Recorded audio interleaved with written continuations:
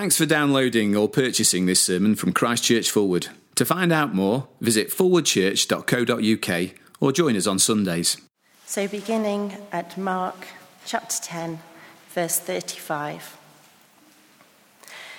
Then James and John, the sons of Zebedee, came to him. "Teacher," they said, "we want you to do for us whatever we ask." "What do you want me to do for you?" he asked. They replied, "Let one of us sit at your right and the other at your left in your glory."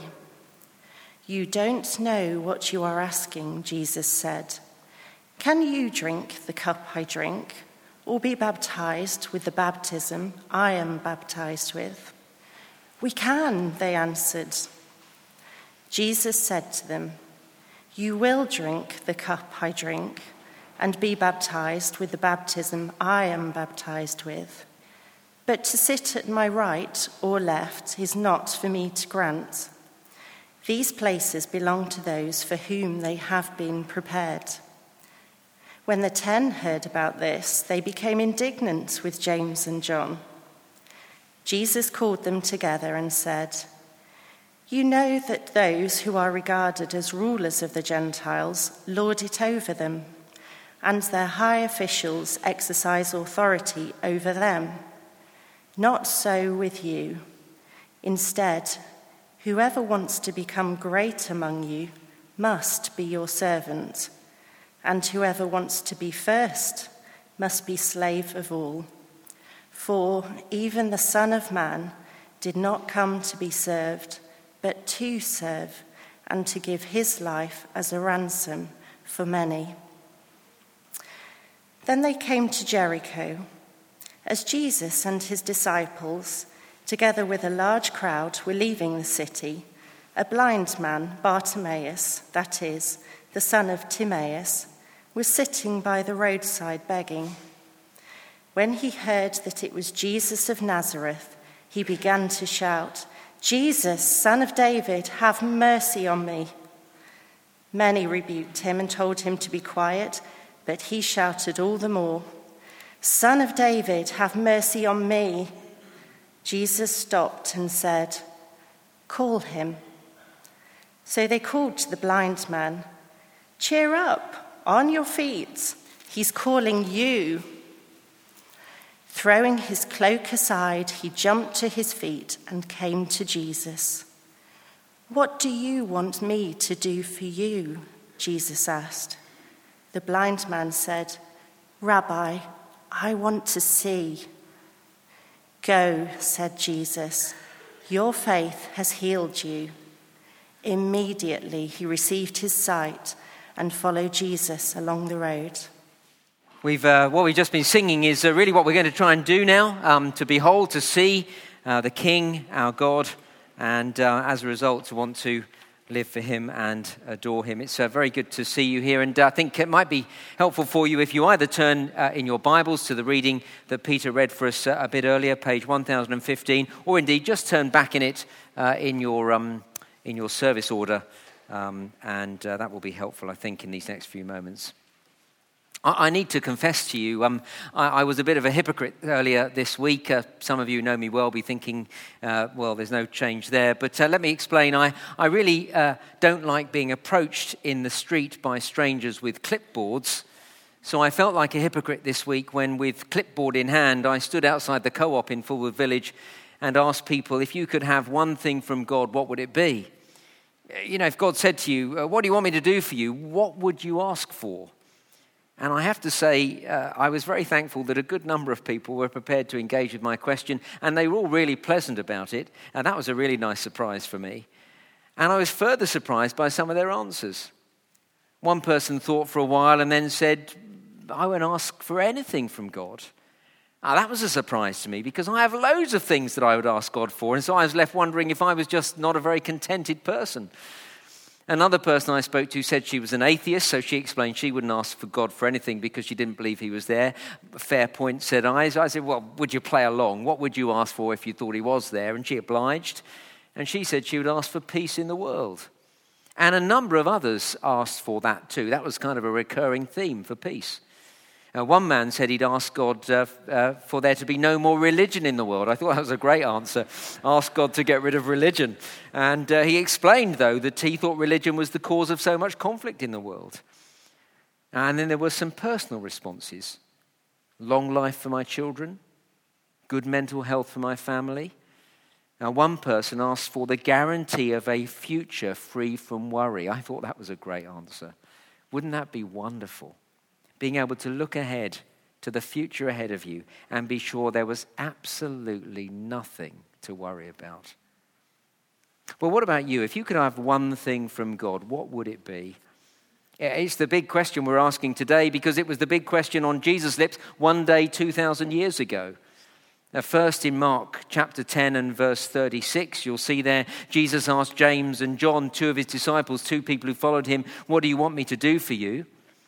And then a bit later the same day, he met a blind man called Bartimaeus and he asked him exactly the same question. Mark records it for us. If you've got a Bible open, then it's over the page. If not, look down at the service order there.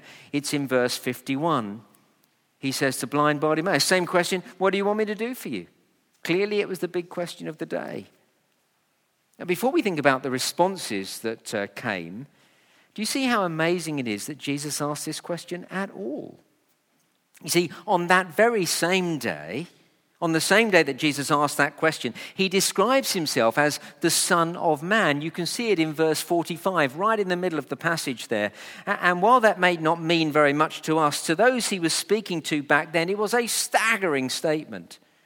The Son of Man was a well-known title from the Bible book of Daniel, where the Son of Man is a man who is God. A man who has total authority in the entire world, a man who has all power over all things, a man to whom people bow down and worship. So to claim to be the Son of Man is quite something in itself. Yet despite this claim to be the man who is God, in verse 45, Jesus says that he, the Son of Man, came to serve us. Now, isn't that a surprise? It's a shock to me. The one with all authority in the entire universe comes to serve us. I've got to tell you that if I were God, I'd have you serving me, running around after me, responding to my every beck and call, getting me a cup of tea at every moment I want one. What a relief that I'm not God. And what a surprise that Jesus, the man who is God, comes to serve ordinary men and women and boys and girls like you and me.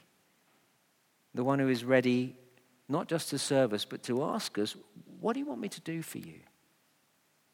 If you come as a guest this morning, we're so pleased you've come. Thanks so much for coming. We know it's no small thing to come into a church. Look, I do it every week, but if you're not used to doing it, you might not know what you might find here. You might not know what might happen here. I hope so far you've been pleasantly surprised. And I'm imagining that this could be a real surprise to you so far. Perhaps you expected to hear about a God of rules, or a God who makes demands, or a God of impossible standards. When I worked for a church in London, I met with a mum who wanted her baby baptized, and as we chatted about what baptism meant, she began to well up with tears as she said to me, "I try my best, but I just can't live up to God's standards. I've realized over the years that no matter how hard I try, I can never be as good as God wants me to be." And I've met other people like her as well. She's not alone. That's what many people think God is like. A God who demands the impossible, expecting us to achieve moral excellence. A God who expects A stars, not just in our exams, but right through every aspect of our life. But you see, all this turns all that on its head. Here is a God who wants to serve you and me. A God who comes to us and asks, "What do you want me to do for you?" A God who listens to us. And as we'll see in a moment, a God who is for us in the most wonderful way. That's a surprise. And the surprises keep coming in this passage. Look at the conversation between Jesus and two of his followers, his disciples, James and John. Verse 35, right at the beginning of the reading. Then James and John, the sons of Zebedee, came to Jesus. "Teacher," they said, "we want you to do for us whatever we ask." Blimey. I reckon if I approach anyone like that, they'd be a bit taken aback. And if I said that to somebody in authority over me, they really would be shocked by my inappropriate audacity. If I said to my dad when I was living at home, Dad, I want you to do for me whatever I ask, he'd have said to me, and I want you to go to your room right now and just think about what you just said to me. And if I said, when I was working in the newspaper industry, if I'd have said to my boss, Bob, that was his name, Bob Priddle, Bob, I want you to do for me whatever I ask of you, he'd have said to me, and I want you to go to human resources, and by the time you get there, they'll have your P45 ready for you to collect. The point is, you don't speak to anyone like this, but the two disciples spoke to Jesus like this. You certainly don't speak to those in authority over you like this. But despite the disciples' rather abrupt and abrasive approach, surprisingly, Jesus responds to them graciously and patiently by asking James and John, well, what do you want me to do for you? And they replied, verse 37, let one of us sit at your right and the other at your left in your glory. James and John were following Jesus because they thought he was the special one, not a previous incarnation of Jose Mourinho, you understand, but the special one promised in the Bible. God's king appointed to lead God's own people. And so Jesus' disciples assumed that Jesus would become president one day, and one day soon. And here they are, putting their own names forward for the top jobs in his government. Jesus, when you're president, we'd like you to make one of us prime minister and the other chancellor of the exchequer. How does that sound to you, Jesus? Okay? James and John are ambitious men. What do you want me to do for you? We want promotion. We want prestige and power. We want status. And who knows, perhaps they're imagining all the benefits that come with that kind of exalted position. A comfortable life of first-class travel, gourmet food, palatial surroundings, and a salary that would make them very comfortable indeed, thank you very much. If you could have one thing from God, what would it be? I have to tell you, as I picked up my clipboard to stand outside the co-op earlier this week, I thought a lot of people would ask for exactly this sort of thing. Promotion, a top job, a lottery win, a life of ease, prestige, power, status, riches, comfort, all that sort of stuff. But no, not down at the co-op. Maybe to their credit, the people I spoke to didn't feel it appropriate to ask for that kind of thing from God. Maybe they thought the vicar was looking for more worthy answers, more altruistic answers. What about us, honestly? If we could have one thing, for just one, what would it be? Well, perhaps the best way to really engage with that question is to ask ourselves, what do you daydream about? In those moments when your mind goes for a wander, maybe it's happening right now, I hope not. What do you find yourself longing for? At times, it may well be world peace. Certainly if we've just watched the news and seen the devastating images that are coming at us from the civil war in Syria, or when we see the remarkable picture of North Korea's Kim Jong-un shaking hands with Moon Jae-in of South Korea this week, maybe then we do dream of world peace. It's a great thing to long for. But my guess is that most of us, most of the time, in our dreams, I reckon most of us long for things for ourselves. For a life of comfort and ease, for a partner, or a different partner. Love, material comfort, relief from the stress and worry of health problems and family concerns. When your mind's wandering. Well, whatever it is for us, we know that James and John were crystal clear. They wanted promotion. They wanted a position of power and status and prestige. And while there's nothing wrong with wanting to better yourself, as we look closely at their request, we begin to see why what they asked for was so wrong. I unfortunately didn't put this verse on the sheet that you have in front of you, but if you've got a Bible, you'll see just a few verses before, back in verse 32, we're told that Jesus and the disciples were on the road to Jerusalem, and the detail of verse 32 tells us that Jesus was leading the way. Very important. Imagine in your mind's eye, walking ahead, Jesus with his disciples in a group behind him. Then verse 35, the verse that we do have all written down in front of us, James and John, the sons of Zebedee, come up to him. Can you see what's going on? Jesus ahead of the group, and James and John picking up the pace suddenly, catching up with Jesus, leaving the other 10 disciples further back, most importantly, out of earshot. And then James and John said to Jesus, verse 35, we want you to do for us whatever we ask. And we've already seen in verse 36, Jesus says, what do you want? And then they ask for these places in Jesus' government. You see, with the other disciples oblivious to what's going on further back, James and John are trying to get promotion, trying to get the best jobs in Jesus' place. And here's the problem. When we push ourselves forward or upward, when we want to get on, when we want to get up in the world, it usually means, not always, but it usually means pushing others down. Dawn Steele, one of the first women to run a major Hollywood film studio, was very honest about her ambitious ruthlessness. She said, "I was so busy climbing up this ladder, staying above the water. If there was only room for one woman in a room, I wanted to be her."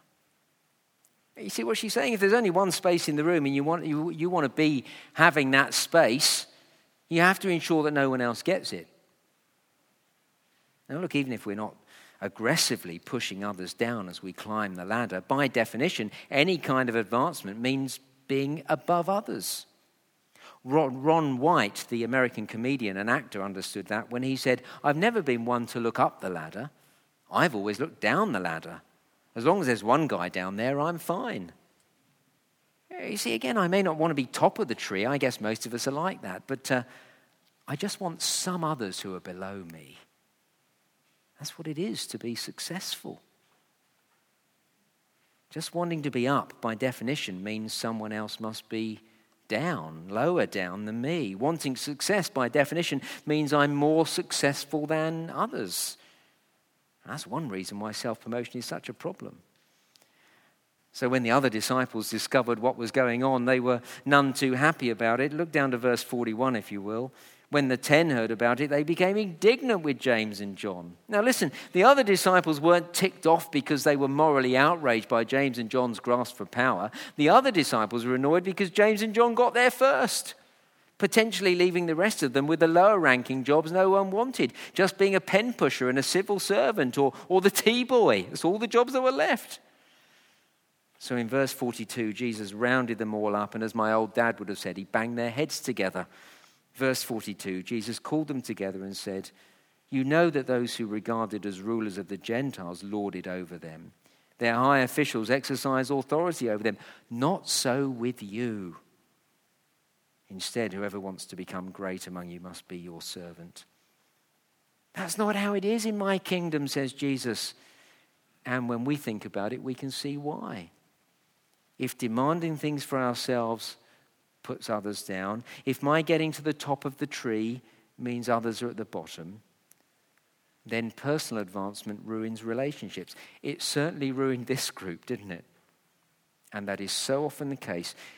Things we desperately crave so often destroy relationships. I've seen it when people have died. On occasions, I've met with a family to plan a funeral and found when I get there a kind of unpleasant atmosphere in the room. I have no idea what's going on, but we plan the funeral, and then at the end of our time together, as I leave the house, one of the family shows me to the door and then lowers their voice and apologizes because they know it's been a bit awkward as well.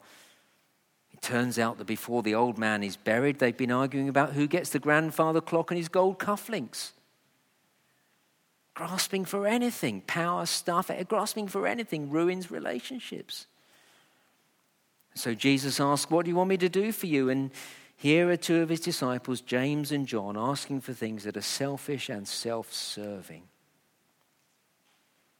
By contrast, as we've already seen, Jesus met someone else that day and asked him exactly the same question. And compared to James and John's request, what this man asked for could not be more different. It was later in the same day. We're now at verse 46. Jesus and his disciples arrived in a city called Jericho. They had no plans to stay there. They were just passing through on their way to Jerusalem. But Jesus' reputation has gone before him. By now he's well known in the area. And so as he walked through the town, a large crowd gathered around him, jostling to see Jesus. And as they passed through the city, we read halfway through verse 46, a blind man, Bartimaeus, that is, son of Timaeus, was sitting by the roadside begging. When he heard that it was Jesus of Nazareth, he began to shout, "Jesus, son of David, have mercy on me." Many rebuked him and told him to be quiet, but he shouted all the more, "Son of David, have mercy on me." Jesus stopped and said, "Call him." So they called to the blind man, "Cheer up, on your feet, he's calling you." Throwing his cloak aside, he jumped to his feet and came to Jesus. "What do you want me to do for you?" Jesus asked him. That's exactly the same question that Jesus asked James and John. But what led up to Jesus asking the question could not have been more different. Remember how James and John approached Jesus? "Jesus, we want you to do for us whatever we ask." Asking for a blank check from Jesus. By contrast, Bartimaeus, the blind beggar on the side of the road, shouted above the crowd in verse 47 and again in verse 48, "Jesus, Son of David, have mercy on me. Have mercy on me." And here's the crucial thing. A cry for mercy is an acknowledgement of a desperate need and no right to have what I want. You see, I demand things when I think I deserve them. I ask for mercy when I realize I don't have a leg to stand on. Bartimaeus was desperate and he knew he had no rights to demand anything. He was a blind beggar, for goodness sake. But the irony here is that although Bartimaeus was blind, he could see things far more clearly than the disciples ever could. Blind Bartimaeus could see very clearly that he deserved nothing from Jesus, that he was helpless without Jesus, that he couldn't make demands of Jesus, and he simply needed to throw himself at the mercy of Jesus. So verse 51, Jesus asked him, "What do you want me to do for you?" And being a blind man, we're not surprised by his request. Verse 51, he said to Jesus, "Rabbi, I want to see." And that's a request that will resonate with many people here. I want rid of the things that cause me constant struggle. I want rid of my disability. I want to get better. I want the things that worry me every day to be sorted. I think of a friend of mine. I've known her for 30 years or more. She's only 2 years older than me. And well, Caroline, my wife, and I are going to see her on Friday because after months of aggressive cancer treatment, there's nothing more they can do for her. On Friday, we're going to say our goodbyes, basically. I think of some of the people that I spoke to down at the co-op. They didn't give much away, and I don't blame them. They've never met me before. Why should they open up to me? But listen to the concern behind the things they ask for. Good mental health for my family. Long life for my children. A future free from worry. You can hear the pain behind their requests, can't you? Well, look, Jesus gave this blind man his sight, and while this is not a promise that Jesus will give physical healing now to everyone who comes to him with a right attitude, still there is something very important here. Jesus does want to meet our deepest needs.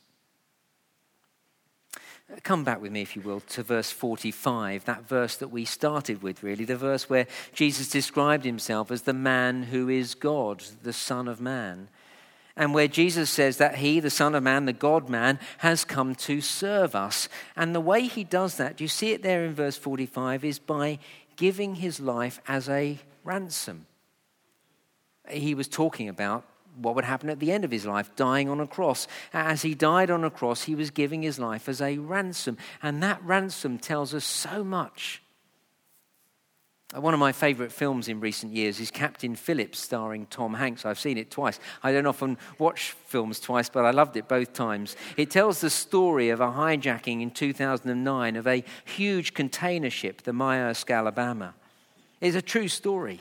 The hijacking by Somali pirates resulted in merchant mariner Captain Richard Phillips being taken hostage by Somali pirates in the Indian Ocean. The pirates ransomed the ship and the crew, demanding millions of dollars of insurance money from the shipping company. Now we're not sailors, but we're all at sea. And we're not being held by pirates, but we're not free to live as we want. You'll know that if ever you've tried to turn over a new leaf and tried your hardest to live a better life. I've got to tell you, it's one of the things that led me to become a follower of Jesus Christ. In 1982, I can clearly remember it, I tried to live a good life and I couldn't do it. And if we're honest, we're all the same. You'll know that if you've ever tried it. We can't live as we know we should. I still find myself so frustrated that I can't break free from thinking wrong thoughts or making hurtful comments, living a selfish, self-centered life.